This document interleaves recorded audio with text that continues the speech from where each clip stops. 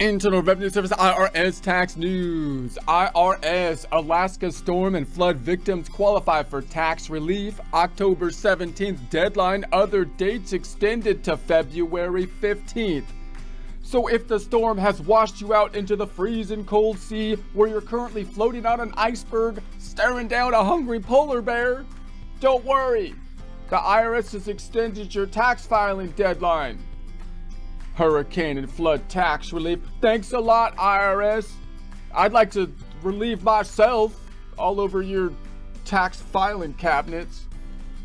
Yeah, that was stupid. That doesn't make any sense. Phil, cut that last part out. I don't want to sound crazy or anything. I mean it, Phil. Remember, we're both on the same team, pursuing the same corporate objective. Remember the mission statement, Phil. Saving the world by reading IRS tax news and then posting it to YouTube. But first, a joke. The IRS thinks I'm under their thumb. My hero is my thumb. It has its own room in my mittens. Thank you. But I have a few tricks under my hat. Well, all right. Just a few more tricks. But be warned, these are advanced moves, not for beginners. However, I have to keep them under wraps. Well, keep that freakish thing under wraps. So things keep going underway. Pre-flight underway, counting to clearance. Shuttle has cleared the bay door. So between the IRS and me, we have a lot under thumbs, hats, wraps, and ways these days. Wow, that's a lot. And if we don't keep all that stuff under, it's all over. My thumb! Where's my thumb? Found it! No, it's a baby pine cone. Add that one to the collection. IR 2022-164, September 27, 2022, Washington. Victims of storms and flooding that began on September 15th in parts of Alaska now have until February 15, 2023 to file various federal, individual, and business tax returns and make tax payments, the Internal Revenue Service announced today. The IRS is offering relief to any area designated for individual or public assistance by the Federal Emergency Management Agency, otherwise known as FEMA. There's a link to that here. This means that individuals and households that reside or have a business in the regional education attendance areas of, and I'm not going to say these names correctly, but I'll try anyways just for comic relief if nothing else. We've got the Bering Straits, Kashanumiat, Lower Saskatchewan, and Lower Yukon and Alaska qualify for tax relief. There'll be a link to this in the description if those names were completely you can't understand those names. There'll be a link to the description. You can check it out there. So other areas added later will also qualify for this relief. The current list of eligible localities is always available on the disaster relief page on irs.gov. There's a link to that page here. The tax relief postpones various tax filing payment deadlines that occurred starting on September 15th, 2022. As a result, affected individuals and businesses will have until February 15th, 2023 to file returns and pay any taxes that were originally due during this period.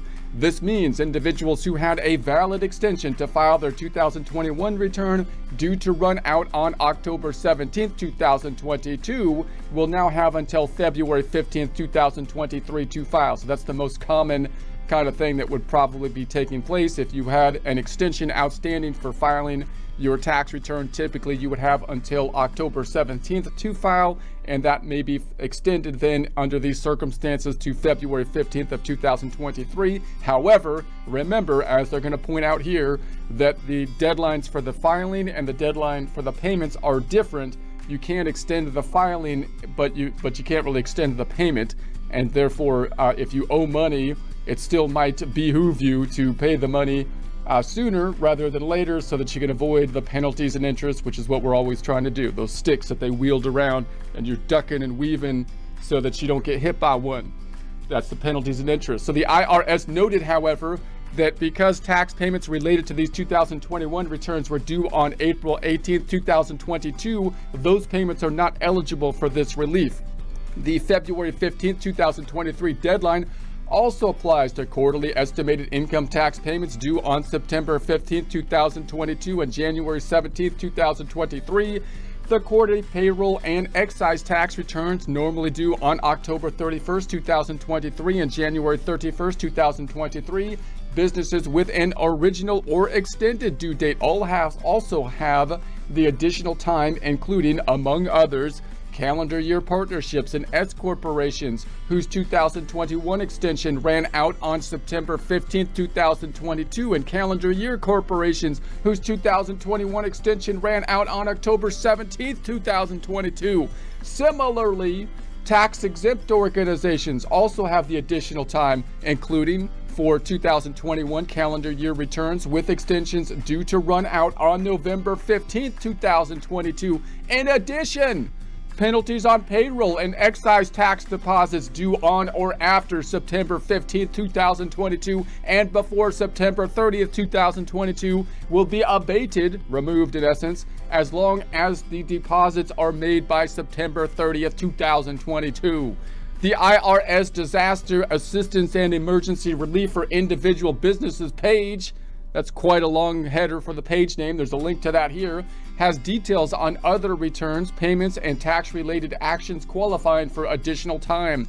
So if we didn't list the thing that you're thinking about there, you could go to that page and check out what other kind of stuff might be included. The IRS automatically provides filing and penalty relief to any taxpayer with an IRS address of record located in the disaster area. Therefore, taxpayers do not need to contact the agency. So the IRS is saying, please don't contact us. We're kind of overwhelmed over here. We don't like people actually contacting us. But it should apply automatically because they have your address and they can apply it based on the address would be the general idea.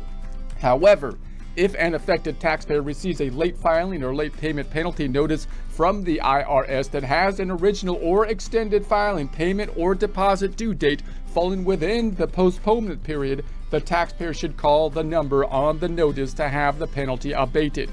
So it should apply automatically. If you get some letter saying that you owe a penalty and they didn't apply it properly automatically, then you want to contact them with the number on the notice. Don't just try to call some random IRS 800 number, because it might be easier to get a hold of someone if you use the number on the notice typically. So in addition, the IRS will work with any taxpayer who lives outside the disaster area but whose records necessary to meet deadline occurring during the postponement period are located in the affected area. Taxpayers qualifying for relief who live outside the disaster area need to contact IRS at 866-562-5227. I won't say that 100 times because there'll be a link to this in the description. You can look at it on your own. So obviously if you're outside the disaster area but you still think you qualify for relief because you got like tax documents inside the disaster area, then the IRS doesn't know about you because your address is outside, so you have to take action in that case if you want the extended time frames. This also includes workers assisting the relief activities who are affiliated with a recognized government or philanthropic organization, individuals and businesses in a federally declared disaster area who suffered uninsured or unreimbursed disaster-related losses can choose to claim them on either the return for the year the loss occurred, in this instance 2022 return normally filed next year, or the return for the prior year 2021. So that's you want to kind of think about that if you're in a disaster kind of situation. What would be the best year to file in? Obviously, the disaster would be happening in 2022. You would think then you would have any kind of tax benefit from it happening on the 2022 tax return, but you wouldn't actually file that return until, say, April 15th of 2023. So you got to keep that in mind. Also, you might in 2022 have way less income in 2022 due to the disaster. And if you have less income due to the progressive tax system, you're going to have less taxes that will be owed, and therefore any kind of decreases to the income from deductions might not have as much of a benefit as if they were in a normal year, such as possibly the prior year. So the other option would possibly be to file the 2021 tax return and take any kind of benefits there possibly. So in that case, if you had not filed 2021 because you're on extension, then that's something that would be fairly easy to do at that point. Otherwise, if you already filed, then you got to think, well, is it possible, and would I want to amend the 2021 return to take it there? Okay, so be sure to write the FEMA declaration number, which is DR4672AK. I won't say that 100 times because there'll be a link to this in the description. Check it out on your own. On any return claiming a loss, you can see publication 547 for more details. There's a link to that here. The tax relief is part of a coordinated federal response to this disaster and is based on a local damage assessment by FEMA. For information on disaster recovery, you can visit disasterassistance.gov. There's a link to all that stuff here, and there'll be a link to this in the description.